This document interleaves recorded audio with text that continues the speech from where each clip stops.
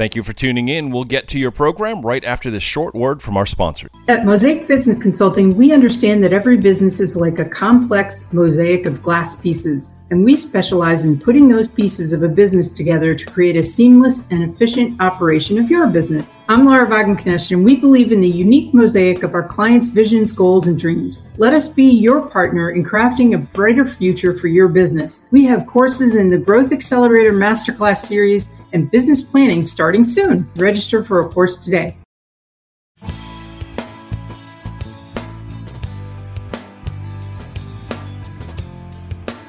Good morning. I'm your host, Laura Wagenknecht, president and owner of Mosaic Business Consulting, and you're listening to The Mosaic Life with Laura W. A mosaic is a bunch of pieces that, when put together, make up the whole in a really beautiful way. And this show plans to discuss the various pieces of a business throughout different industries and how these pieces, when put together, can help develop a better, more efficient, and effective running of your business. To reach me, contact bizradio.us. And today my guest is, you guys are in for a treat, Lorraine Ball. And after spending too many years in corporate America, Lorraine said goodbye to the bureaucracy, glass ceilings, which we are all too familiar with, and bad coffee. Oh, thank goodness I don't drink that. And to follow her passion to help small business owners succeed.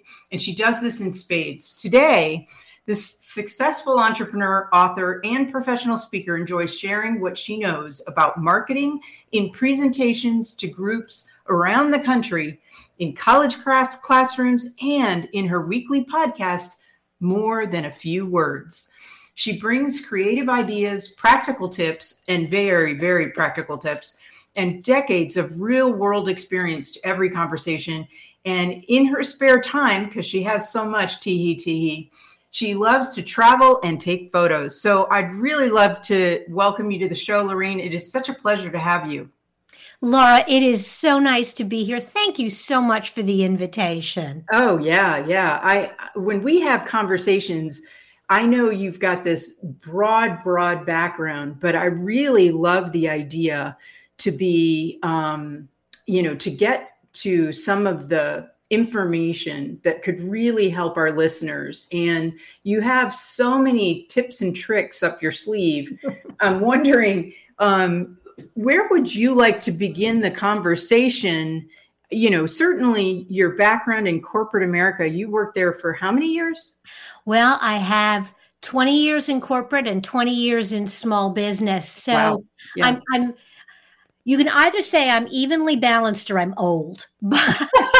Shh, we don't say that word. Yeah.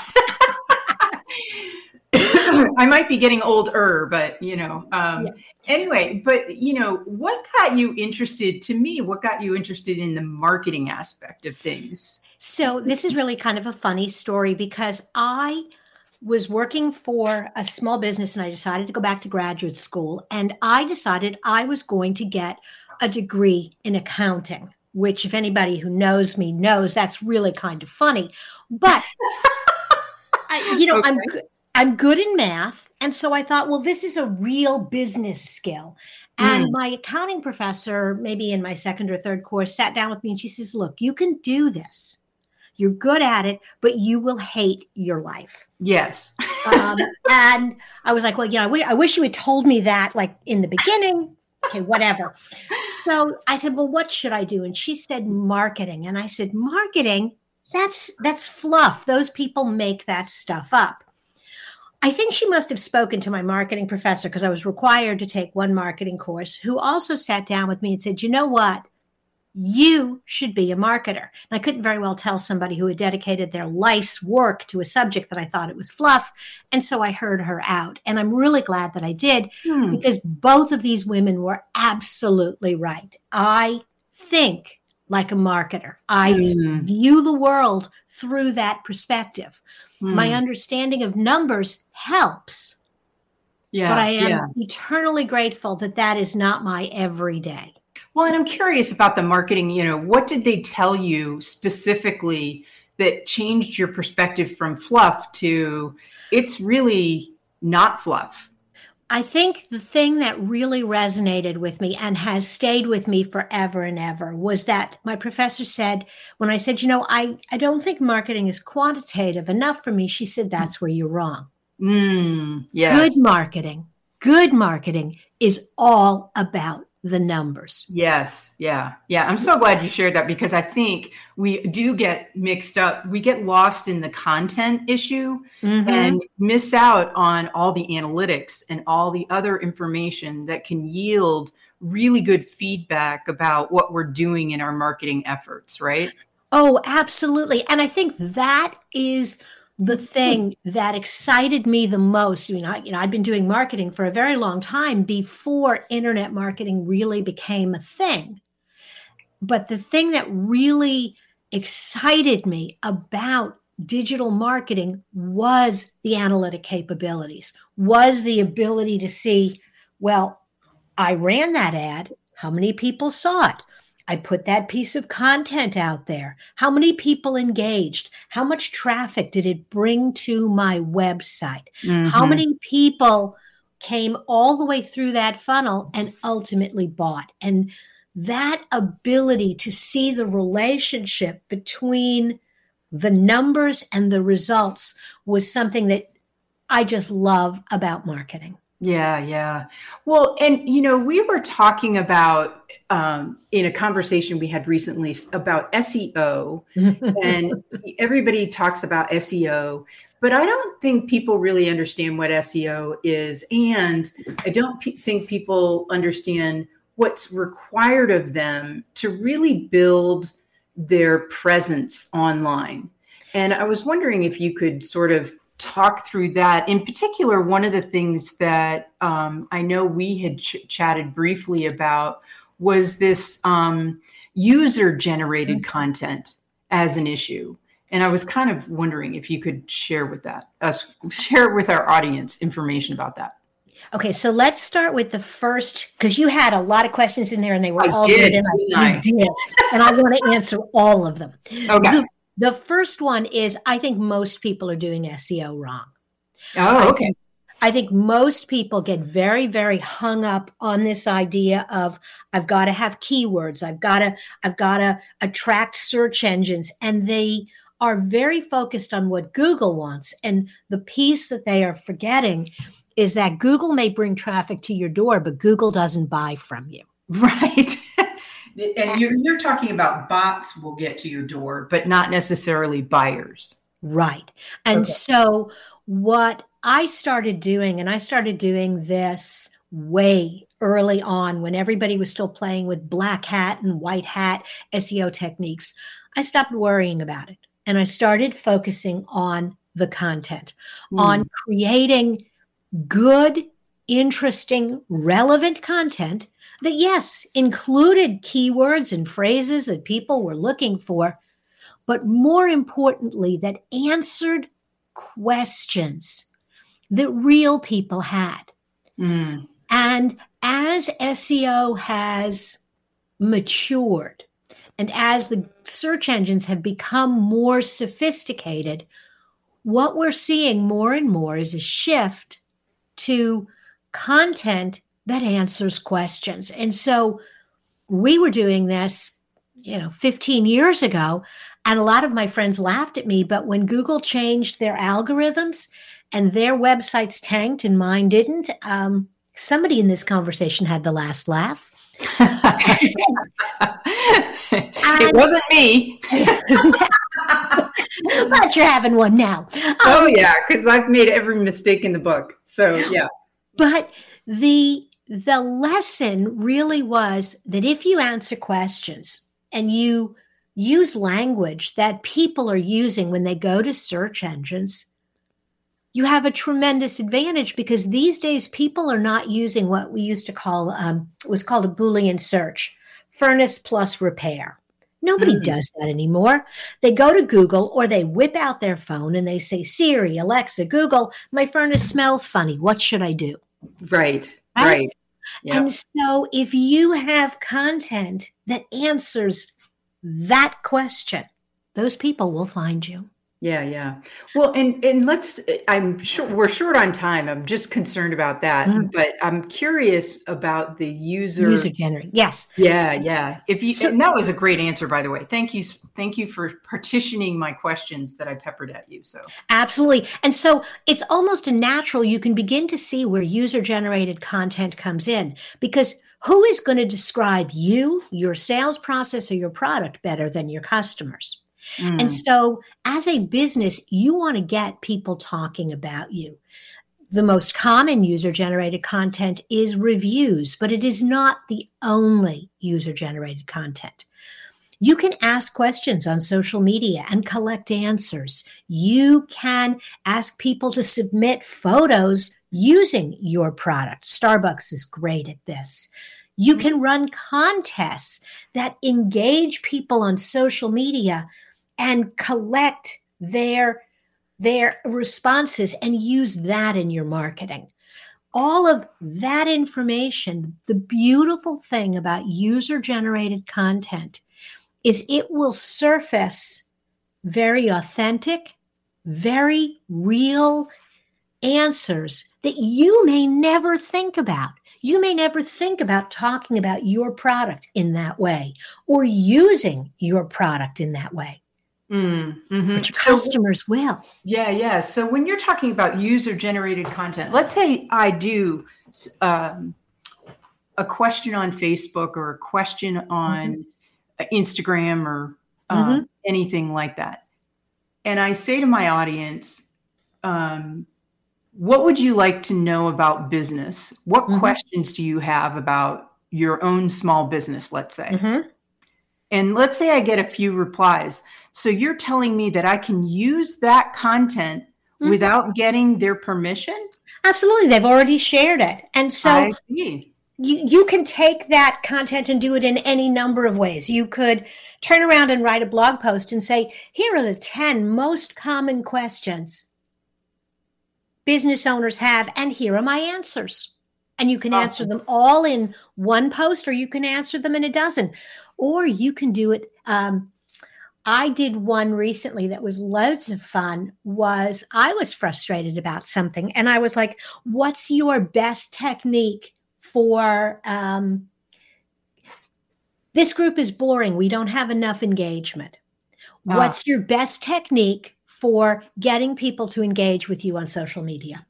And what were the responses? That sounds like a great question. Oh, a lot of the simple ones, I asked them, one of the guys was like, well, you use the @everyone tag and everyone ignores the @everyone tag. If you really want to get engagement in your group, tag 4 or 5 of your members, and every day find a different question and tag 3 or 4 different people.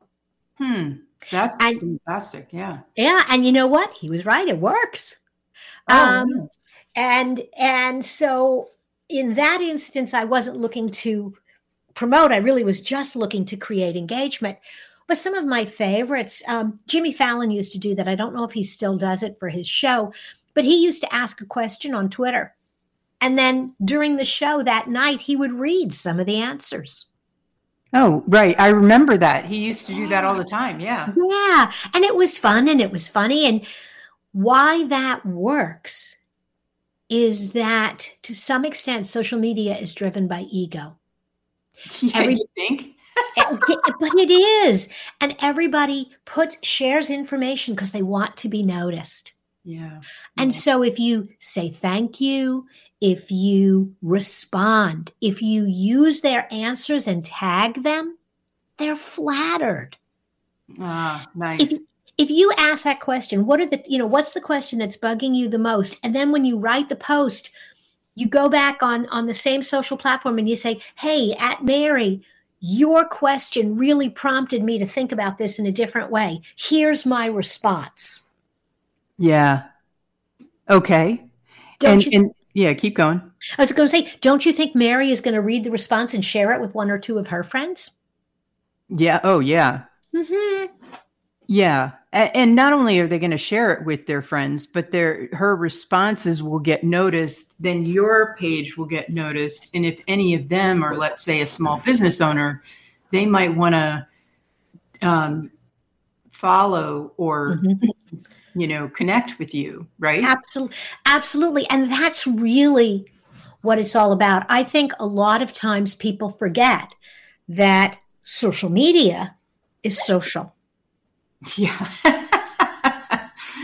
Yeah. And it is interesting. So social media, you see a lot about being an introvert and how you can do social media even if you're an introvert, but it doesn't change the fact that the social mores of before, where you are pleasant, you're kind, you share, you listen, you also thank, which I really appreciated you saying, thanking people and showing that kind of respect, I think really also generates a lot, right? Oh, absolutely. Absolutely. Sometimes I'm horrified because people behave online in a way they would never behave in person. And I think to myself, what would your mother think if she saw what you just wrote? Exactly. And then I realize I sound very old and I get over it. But older, remember? I sound old and I get over it. And I just am like, okay, well, that person's a jerk and I move on. But, when you engage with your community, when you ask questions, when you invite them to participate, it creates content that you can use on social and it creates content that you can use on your website. And when you use it on your website, you're really feeding the search engines exactly what they want. Oh, right. And I was going to ask you that because you talked about contests and other ways to increase user-generated content.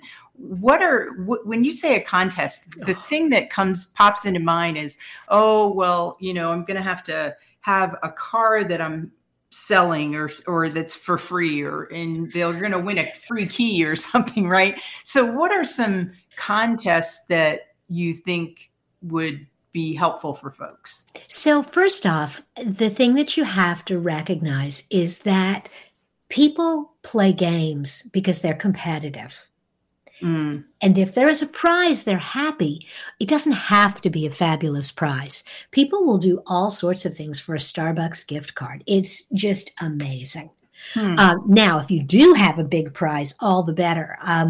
One of my favorite contests, and he was an optometrist. He was looking to build his pediatric practice.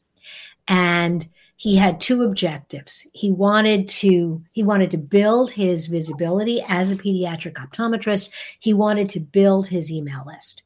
And so we ran a contest, and we actually did have a nice prize, but you can do the same thing on a smaller scale. The contest was you had to submit a photo of your child wearing glasses. Okay. And in doing so, you gave him the rights to use that photograph. So he was disappointed because we had like 150 photos. And he's like, that's not really very good. And I said, no, wait. Because then once we got all the photos, we opened it up for voting. And the kid whose photo got the most votes won. I see. And that's good because then okay.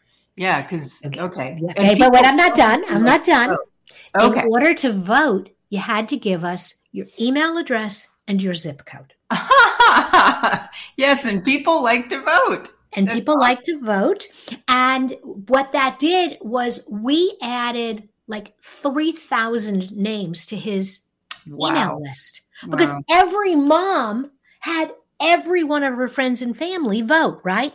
Mm-hmm. We could delete anybody who had an out-of-state zip code. Obviously, grandma voted, good on her. We weren't going to add her to our email list. Mm-hmm. We didn't have to.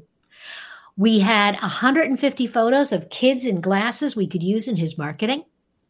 We had 3,000 new names on our email list. He was happy. We were happy. It was a great campaign. I'll say. Yeah. That's wonderful. Yeah. I mean, Kellogg's does this once a year. They do or Lay's, that once a year they do a contest where they take flavor suggestions. Oh, right. Yeah. I mean, Yeah. and people submit and they participate and they share and they talk about potato chips and then they taste the potato chips and then somebody wins. And proportionate to their business, it's not really a big prize. Agreed. Yeah. I hear what you're saying. That's awesome. Yeah. And so even a small business, if you're a local restaurant, invite people to make a recipe at home and send you a picture and give them a free meal. Oh, awesome. Yeah. I mean, you can scale this up or down. Wow, this is really great information. And so let's say I'm on LinkedIn, which is more business oriented, versus I'm on TikTok. I want to ask this question, but I'm going to hold off. We're going to have you back on the show, and we're going to ask that in the next show. So I'm going to keep people waiting with bated breath. Okay. But in the meantime, I have a question for you. Okay. If people want to reach out to you and get more details, more great tips that you're offering, how can they reach out to you? So the best place to find me is on LinkedIn, Lorraine Ball, or check out my podcast, More Than a Few Words. It is available wherever you listen to podcasts. Yes. And More Than a Few Words, I'm going to be on the show, right? So yes, you are. It's airing today. So, it aired. It aired on the day that we recorded this, but there actually are 2 episodes. So there was one released in December, which I just loved, talking about business planning. And then we turned around and had another conversation that'll be available in mid-January, talking specifically about niche marketing. That was a fabulous conversation as well. Yeah, that was interesting. Yeah. Well, fantastic. Thank you so much, Lorraine, for all of your time and your expertise. You are a fabulous guest. I really appreciate having you on the show. Thank you so much for the invitation. I always love hanging out with you. You do such a good job of making the interview flow and making it easier for your guests. Yeah, thank you. Thank you. And thank you for listening to The Mosaic Life with Laura W. You can listen to this episode again and get this great content, or listen to other great hosts and their shows by going to bizradio.us and click on shows. Thanks so much for listening, and have a great rest of your day. Thank you for listening. If you liked what you just heard, be sure to subscribe to the podcast, and be sure to visit bizradio.us to find hundreds of other engaging conversations, local events, and more.